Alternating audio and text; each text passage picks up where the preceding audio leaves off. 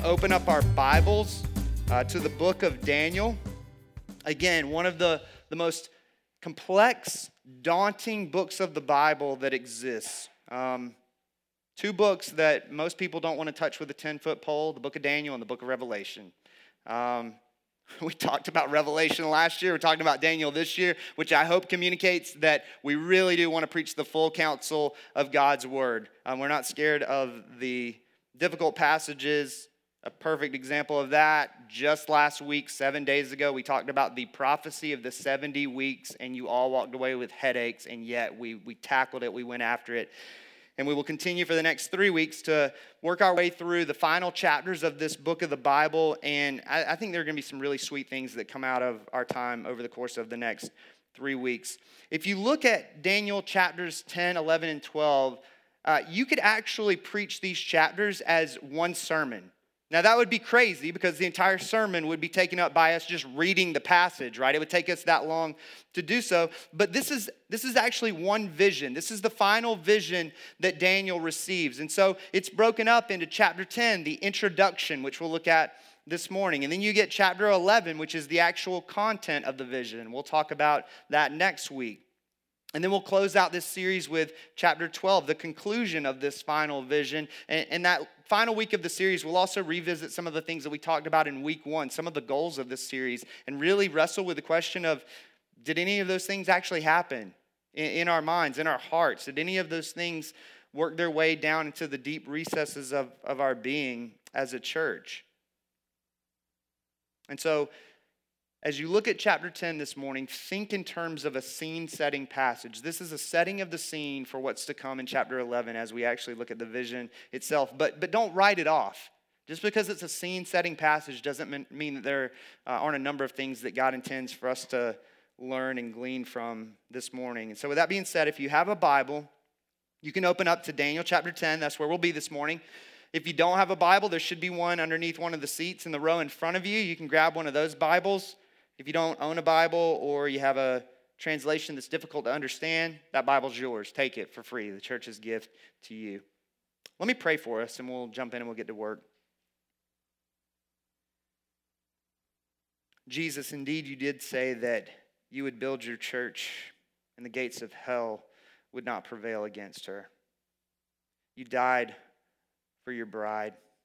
We are your bride. You died for us. We thank you for the gospel. I pray that the gospel would be clear this morning. I pray that it would permeate our minds and hearts and work its way deep down into the recesses of our being in a way that changes us, in a way that we walk away different than who we were when we walked into this room this morning. God, for those of us for whom the gospel has become a stagnant truth, God, that you would awaken our hearts yet again to the beauty and wonder of who Jesus is and what he's done for us. God, we thank you for how far you've brought this church so far and pray that you would continue to carry her by your grace as you call us to participate in that glorious privilege and honor of being a part of the building of your kingdom. God, we pray as we look at Daniel chapter 10 this morning that you would move in ways that we could never anticipate in our hearts. We lift these things up to you, Father, by the power of your Spirit, in the name of Jesus. Amen. All right, let's get after it. Verse 1. In the 3rd year of Cyrus, king of Persia, a word was revealed to Daniel, who was named Belteshazzar. And the word was true, and it was a great conflict. And he understood the word and had understanding of the vision. So, to establish a little bit of context before we move any further, in the 1st year of his reign, Cyrus had issued a decree that would allow the Israelites to return to their land and to rebuild the temple. We've talked about that in previous weeks in this series.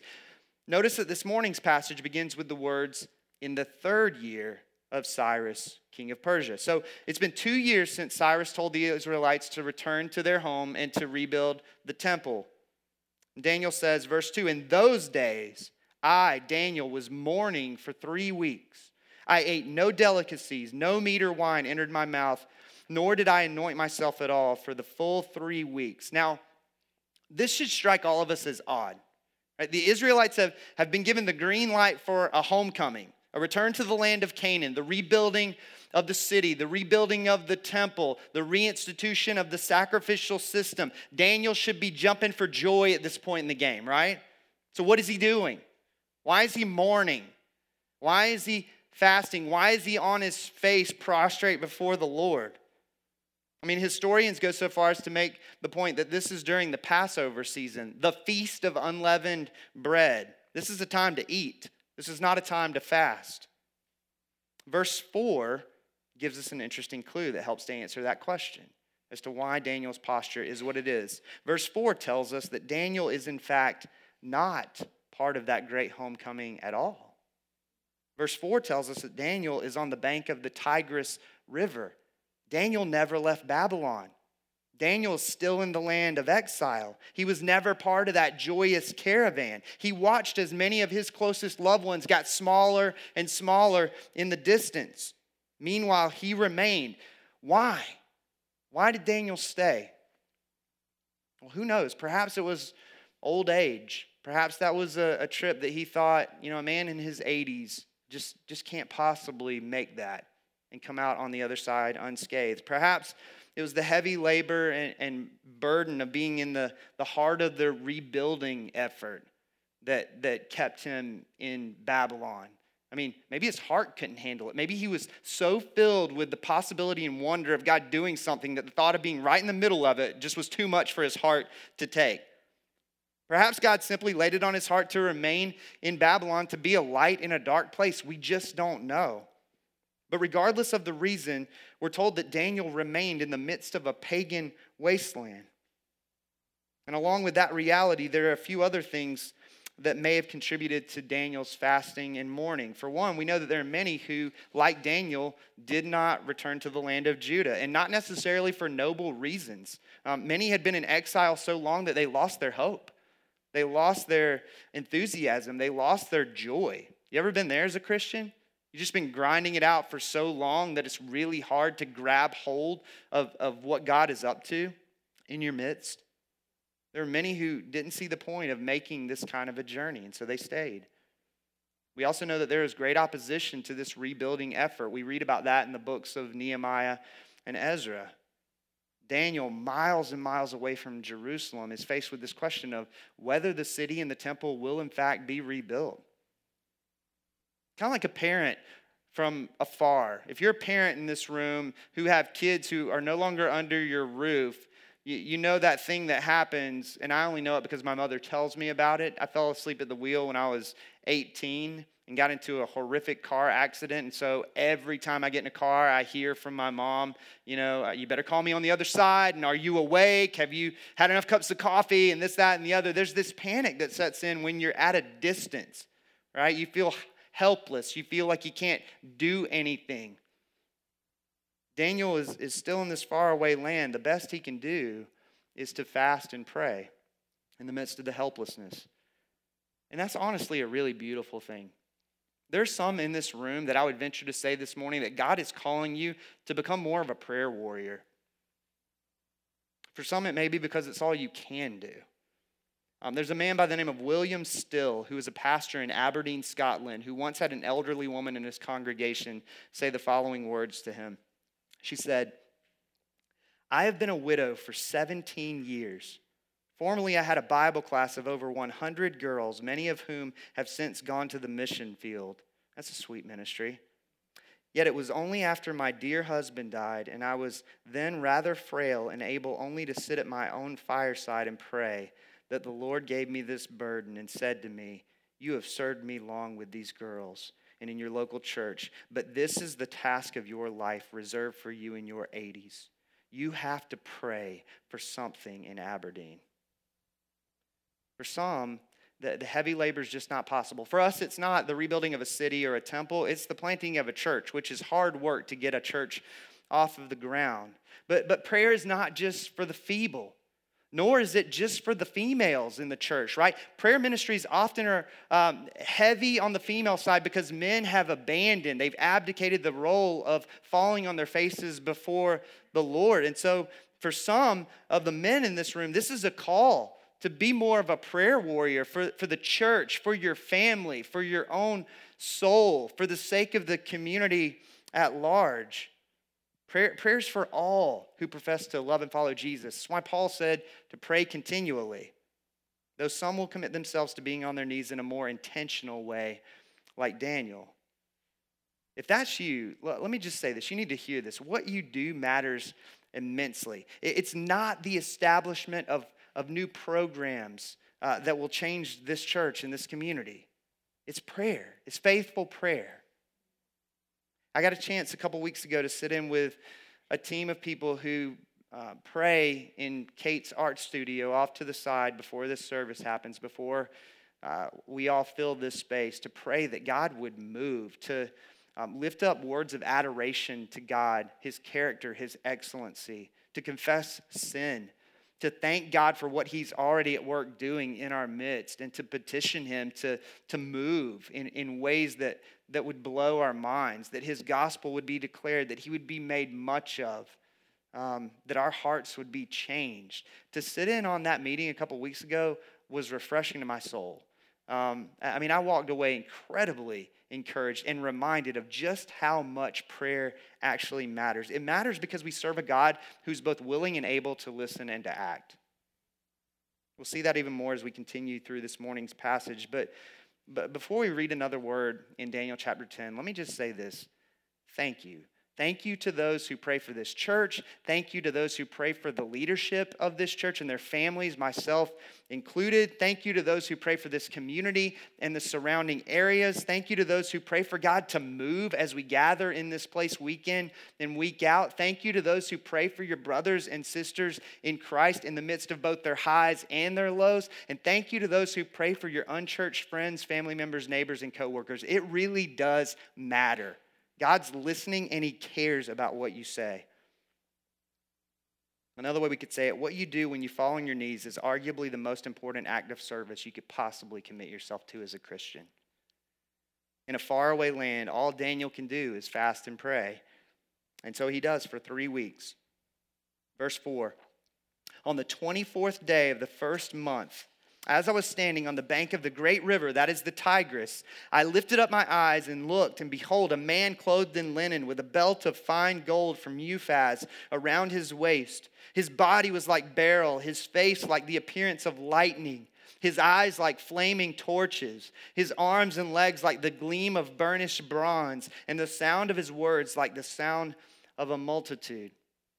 So we're now told that Daniel, upon 3 weeks of fasting and praying, is visited by a man described in such a way that we know that this is no ordinary human being. So what are we to make of this being that appears to Daniel in this moment? Is this an angelic being? Is this a pre-incarnate manifestation of Jesus himself? Well, on the one hand, there are a lot of similarities between this description and the description of Jesus in Revelation chapter 1. You have language in Revelation chapter 1 describing Jesus as wearing a long robe with a golden sash and eyes like fire and feet like burnished bronze, a face like the shining sun and a voice like the roar of many waters. Sounds very similar to Daniel chapter 10, right? And there's also the fact that Daniel refers to this figure as my Lord 3 different times, verses 16, 17, and 19. Although, in the book of Revelation, the Apostle John actually falls down at the feet of an angel to worship, right? So just the declaration of Daniel to make that statement, my Lord, doesn't necessarily mean that this is an angel. In fact, I would go so far as to argue that I don't think this is Jesus that we see here in Daniel chapter 10. And here's why. If you fast forward to Daniel chapter 10, verse 13, just a few verses down the list in this morning's passage, we're told that this messenger was delayed in coming to Daniel, that it was only after receiving the help of Michael the archangel that this messenger was able to get to Daniel at all. I don't know about you, but that seems a little strange to me that omnipotent, all-powerful Jesus needs the help of an angel in order to carry out his sovereign plan. But if this is an angel, how do you explain that description? How do you make sense of that? Sounds a lot like an appearance of God. Well, if you go back to Ezekiel chapter 1, you get this vision of God enthroned. And you see a lot of parallels between the angelic beings in Ezekiel's vision and this description here in Daniel chapter 10. In fact, the angelic beings in Ezekiel 1 are described as having limbs sparkling like burnished bronze, moving about with the appearance of a flash of lightning, having wings that produce a mighty sound like the voice of God, like the many rushing waters. And so, based on this messenger's need for help in verse 13, along with the similar description of the angelic beings in Ezekiel chapter 1, I'm pretty confident this is an angelic messenger of God. But here's the deal. It really doesn't change anything in terms of our interpretation at the end of the day. This angelic messenger is meant to communicate, meant to reflect the holiness and glory of God himself, which is why we're told in verse 7, I, Daniel, alone saw the vision, for the men who were with me did not see the vision. But a great trembling fell upon them, and they fled to hide themselves. So I was left alone and saw this great vision, and no strength was left in me. My radiant appearance was fearfully changed, and I retained no strength. Then I heard the sound of his words, and as I heard the sound of his words, I fell on my face in deep sleep with my face to the ground. One commentator that I read this week made the point that even in mediated form through an angel, the presence of God is overwhelming. Daniel's friends all run for the hill. Meanwhile, Daniel's strength is sapped in a blink. His radiant appearance fearfully changed. He finds himself prostrate on the ground. I would venture to say that this is a very different view of the divine than many people in the world as we know it have of the divine. There's the absence in our culture of this healthy fear of the Lord. And I'm not talking about this idea of God as an angry old man in the sky waiting to zap you with lightning bolts at the first sign of you screwing up. But rather, I'm talking about a reverence for, a love for, a humility in light of who he is that leads to obedience, an encountering of God's holiness that actually changes us from the inside out. I've shared this passage before from C.S. Lewis's The Lion, the Witch, and the Wardrobe, where you get Peter and Lucy and Edmund and Susan. They're curious about this Aslan figure, this lion-like figure. They don't know anything about him yet, and they think he's a human being, and they're sitting for dinner with Mr. and Mrs. Beaver because animals talk in C.S. Lewis's world, which I think is awesome. And the dialogue goes something like this. Aslan, a man? Said Mr. Beaver sternly. Certainly not. I tell you, he's the king of the wood and the son of the great emperor beyond the sea. Don't you know who is the king of beasts? Aslan is a lion, the great lion. Oh, said Susan, I thought he was a man. Is he quite safe? I shall feel rather nervous about meeting a lion. That you will, dearie, and no mistake, said Mrs. Beaver. If there's anyone who can appear before Aslan without their knees knocking, they're either braver than most or else just silly. Then he isn't safe, said Lucy. Safe, said Mr. Beaver. Don't you hear what Mrs. Beaver tells you? Who said anything about safe? Of course he isn't safe, but he's good. He's the king, I tell you. And I think the most profound line is the very next one in this scene of this particular book. It comes out of Peter's mouth. He says this, I'm longing to see him, even if I do feel frightened when it comes to the point. I've got to wrap my arms around his big, bushy mane. I love him. I've got to be close to him. I've got to experience his nearness. Yet the thought of his drawing near to me creates in me a deep reverence and humility. Why? Because he's the king, I'm not. He's holy. He's glorious. That's what we see here in Daniel chapter 10. An encounter with God's holiness, even in mediated form, can sap the strength right out of a person. An encounter with God's holiness, even in mediated form, can bring a person to his or her knees. That's a God big enough to worship. That's a God big enough to bend your knee to. I grew up in the South, and I was in and out of the church, and most of my adolescence, I was on the receiving end of efforts to water down the gospel and the character of God in such a way as to make him palatable to me.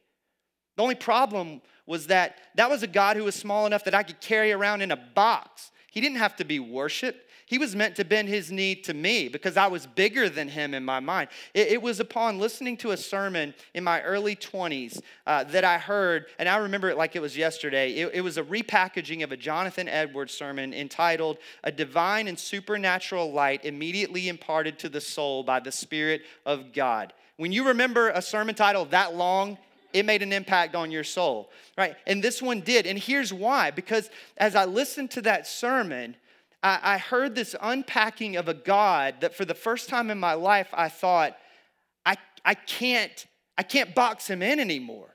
He's blowing out this idea of who I perceive him to be in such a way that he must be worshiped.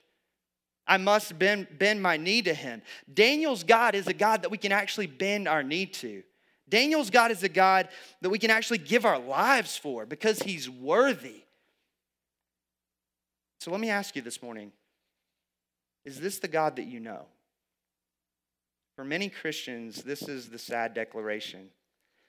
That's the God that I once knew, but it's not the God that I presently know. In other words, past tense, I became a Christian when I came face to face with God's holiness and my sinfulness. And I realized that I couldn't bridge the gap between the two. And so I turned to Jesus, who made a way where there was no way, who put himself where I deserved to be so that I could be in a place where only he deserved to be, whose atoning work made me acceptable before the Father. But for many, that gets left in the rearview mirror over the course of time. As we move on to bigger and better things, the gospel just gets left in the dust. But listen to me this morning. That is not the Christian life. The Christian life is the gospel-centered, gospel-saturated life. It's a life of growing in our awareness of both God's holiness and our own sinfulness. It's not that God's becoming more holy or that we're becoming more sinful. It's that we're getting a true depiction of who he really is and who we really are. And in the midst of that, something else happens. Something else grows, namely our deep appreciation and love for Jesus as we go, oh, he didn't just die for this guy. He died for this guy whose rabbit hole of sin runs far deeper than I ever imagined it could. His sacrifice, his righteousness, his cross become increasingly sweeter and more powerful to us. Many of us, and I would put myself into this category at times, are a lot like Daniel's friends, running for the hills rather than facing God's holiness and our own inadequacies. And sometimes masking it in the form of good things. Give me a Bible study, the next theological piece of truth. Just don't give me a community group where I have to wrestle with my own sin and what the gospel has to say in light of that. Shrinking the cross oftentimes by either minimizing our sin or God's holiness and character. And the sad thing is, as we do so, the cross fails to loom larger in our lives. That's why so many people in the Bible go into stagnancy mode for years, maybe even decades, where you go, the cross just looks the same as it's always looked to me. There's a risk in sticking around like Daniel to come face to face with the holiness and glory of God, but it is well worth it. Look at what Daniel both learns and encounters because he doesn't run for the hills like his friends. Verse 10, and behold, a hand touched me and set me trembling on my hands and knees. And he said to me, O Daniel, man greatly loved, understand the words that I speak to you and stand upright, for now I have been sent to you. And when he had spoken this word to me, I stood up trembling. Similar to chapter 9, we're told that Daniel is greatly loved by God. He's precious to God, so much so that God sends this angelic being to Daniel specifically. That's crazy when you think about it. We'll see in just a moment that God takes one of his angels off of assignment in order to attend to this man that he loves. And that's not just specific to Daniel alone. Hebrews chapter 1 verse 14 tells us that angels are ministering spirits sent out to serve for the sake of those who are to inherit salvation. If you're a Christian, that's you. You're in the same boat as Daniel. That while there is no strong biblical support for the idea that each one of us has a guardian angel specifically assigned to us, there is biblical support that angels minister to God's people. Or as one theologian puts it, for all you sports lovers in the room, it may not be that angels play man-to-man, but they definitely play zone. This is much of what Daniel chapter 10 is actually about. It's about this peeling back of the curtain to see the spiritual realm for what it actually really and truly is. Look at verses 12 through 14. These are pretty incredible words. It says this, beginning in verse 12. Then he said to me, "Fear not, Daniel, for from the first day that you set your heart to understand and humbled yourself before your God, your words have been heard, and I have come because of your words. The prince of the kingdom of Persia withstood me 21 days, but Michael, one of the chief princes, came to help me. For I was left there with the kings of Persia, and came to make you understand what is to happen to your people in the latter days, for the vision is for days yet to come." In other words, Daniel, I've been trying to get to you since the moment you started fasting and praying 3 weeks ago. And I would have been here by now were it not for the spiritual opposition that I faced, namely the prince of the kingdom of Persia who hindered me for those 21 days. What in the world does that mean? Well, strangely, it's pretty well agreed upon amongst most scholars, both liberal and conservative, that this prince of the kingdom of Persia is a fallen angel, one of Satan's minions, a member of his army of darkness. Okay, that's crazy. Think about it for a second. Many of us in the room are aware that there's a spiritual battle taking place in the heavenly realm. But for whatever reason, we oftentimes tend to think that it's some sort of otherworldly thing. In fact, many of us like to tuck it away into the recesses of our mind because it terrifies us to think that there are actual demons, fallen angels in the world as we know it. Here, we're told that forces of darkness in the spiritual realm have set up shop in the king's palace in Persia. That's a crazy thing to think about with election day coming in 2 days. What are the implications of that? I'm just going to leave you with that one on your own. What I do know in general terms is that fallen angels are assigned to particular world leaders and empires at times for the sake of Satan's schemes. Now that's crazy, but that should not be surprising to us. It's not that outlandish to hear someone say that pastors and their families have a bullseye on their backs, because if you can take out an under-shepherd, you can cripple a church. We talk about that often. Why in the world would we not acknowledge the same thing to be true of human governments? That if Satan and his minions can whisper into the ears of presidents and prime ministers, of kings and congressmen, that he can really inflict some damage in the world, as we know it. But here's the encouraging thing about these verses. Notice that the only thing that the devil and his fallen angels can do is delay God's messenger. They cannot overthrow God's plan. That Satan and his minions are on a leash. There's only so far that they can go. They do not have final jurisdiction on anything. Satan is God's lackey, you could say. That even when he thinks he wins, he loses. His greatest achievement, the murder of God the Son, brought about the salvation of many. He thought he had won, and the very act that caused him to declare victory was the very act that delivered the death blow to his very own head. That's good news. Daniel's speechless as he encounters this peeling back of the curtain. Look at verse 15. When he had spoken to me according to these words, I, Daniel, turned my face toward the ground and was mute. And behold, in the likeness of the children of man touched my lips. Then I opened my mouth and spoke, and I said to him who stood before me, "Oh, my Lord, by reason of the vision pains have come upon me, and I retain no strength. How can my Lord's servant talk with my Lord? For now no strength remains in me, and no breath is left in me." Again, one having the appearance of a man touched me and strengthened me. And he said, "O man greatly loved, fear not, peace be with you, be strong and of good courage." And as he spoke to me, I was strengthened and said, "Let my Lord speak, for you have strengthened me." Daniel gets a backstage pass to what God's people are really up against. It's not just human opposition, as you read about in the books of Ezra and Nehemiah. It's an all-out war against the devil of hell and his army of darkness. That's real. No wonder Daniel finds himself speechless and lacking strength. Not only has he gotten a vision of God's glory and holiness, he's gotten a glimpse of spiritual warfare on the world stage. And according to verses 20 and 21, he's told that it's not going to go away anytime soon. Look at those last two verses of this chapter. Then he said, "Do you know why I've come to you? But now I will return to fight against the prince of Persia. And when I go out, behold, the prince of Greece will come. But I will tell you what is inscribed in the book of truth. There is none who contends by my side against these except Michael, your prince. In other words, the battle between good and evil, light and darkness will continue with the coming of new human empires. In this moment in Daniel's life, it's Persia, but Greece will replace Persia. And this angelic being says the battle will still go on in the spiritual realm. And it's not just Persia and Greece. It won't stop there. Satan will fight tooth and nail to gain ground until the final death blow is delivered to him, which is why the Apostle Paul would say in Ephesians 6, verses 11 and 12, put on the whole armor of God, Christian, that you may be able to stand against the schemes of the devil.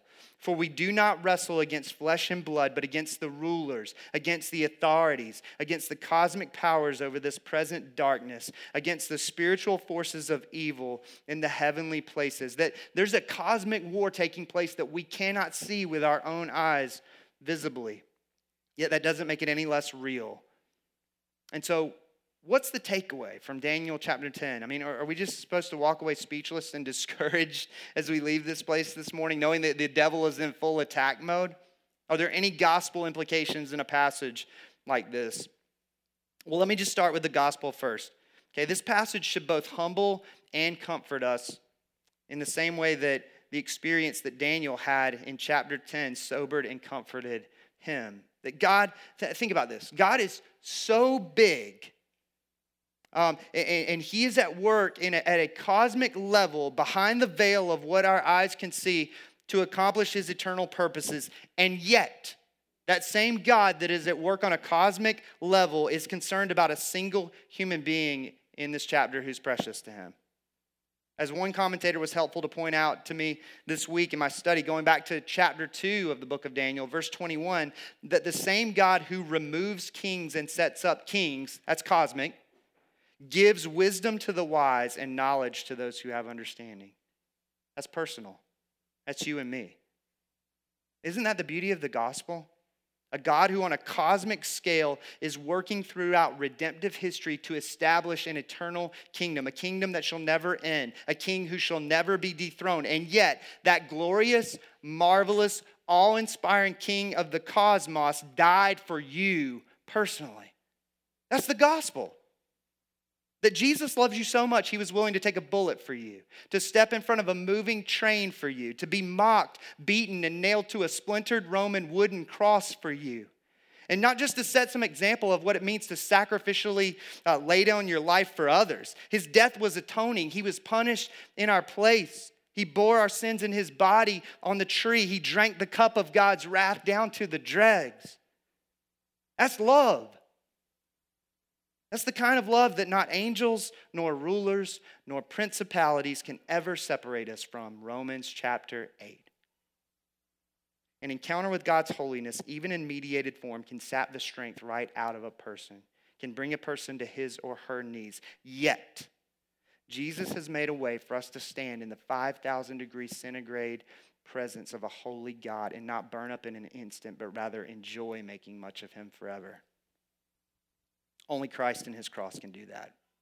Apart from Jesus, there's no way we can stand in the presence of God. Yet another opportunity to marvel at the one who's made a way where there was no way. Or if you're not a Christian, to turn to the one who made a way where there was no way in faith and to trust in his life, death, and resurrection. That it's the marveling at Jesus and his cross that actually inspires us to fight. That's the so what of this morning. Simply to fight and to pray. Abraham Kuyper once famously said this: if once the curtain were pulled back and the spiritual world behind it came to view, it would expose to our spiritual vision a struggle so intense, so convulsive, sweeping everything within its range, that the fiercest battle ever fought on earth would seem by comparison a mere game. That's crazy when you think about the amount of bloodshed throughout the course of human history on a human level. In other words, the human conflicts and wars that we see in the world as we know it, they're reflections of a much older, much more vicious war that's been taking place between the kingdom of God and the kingdom of darkness. And we're not just talking about a cosmic level battle between God and Satan. We're talking about a spiritual battle that you and I face on a personal level. We talked about this in the series on the fruit of the Spirit, that there's a war being waged on the human soul. Remember the quote from the movie Rounders? If you can't spot the sucker in your first half hour at the table, then you're the sucker. That if you can't see the war for what it is, if you bought into the lie that there is no war, if you bought into the lie that there is this morally, spiritually neutral option, you're missing it. The Christian life is a cage match. We're in the octagon right now as we speak. Sometimes it's a fight between the new self that longs for holiness and the old self that longs to call the shots, but other times it's a fight between that new self and the devil of hell and his army of darkness itself. For some, this morning is a reminder of an enemy that maybe you forgot about. It's one of Satan's greatest tactics, to make you forget that he exists, to disguise himself as an angel of light.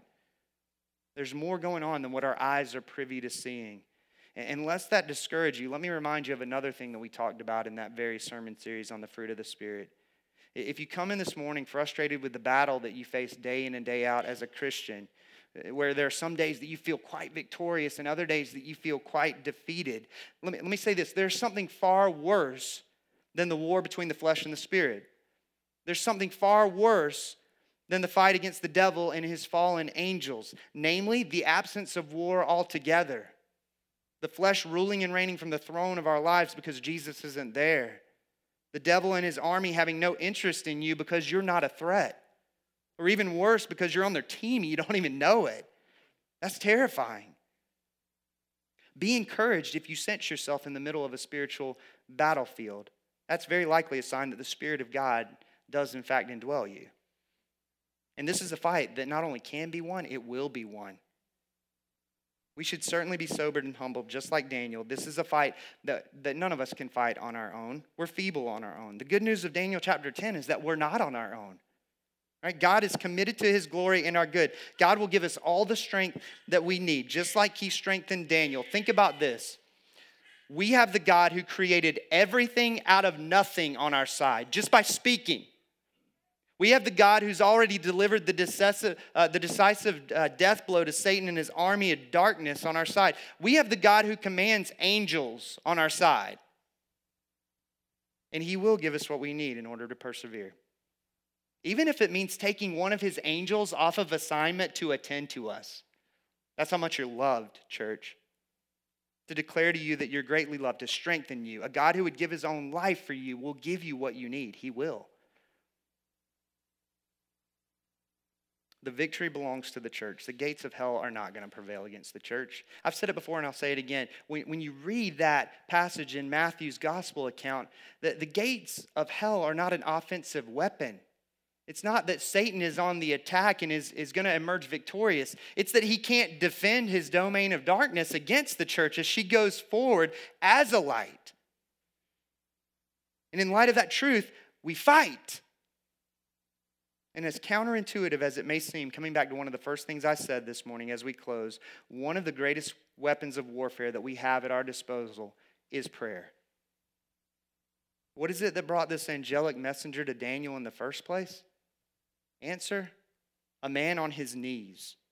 A praying church is undeniably a force to be reckoned with. Listen to this. It said that Mary, Queen of Scots, was more fearful of the prayers of John Knox than any potential invading army. Quite possible that Mary, Queen of Scots, had a more accurate understanding of the doctrine of prayer than many Christians. Again, it's prayer that will change this church and that will change this community. And I'm talking prayers that require God's strength to accomplish, not yours, not mine.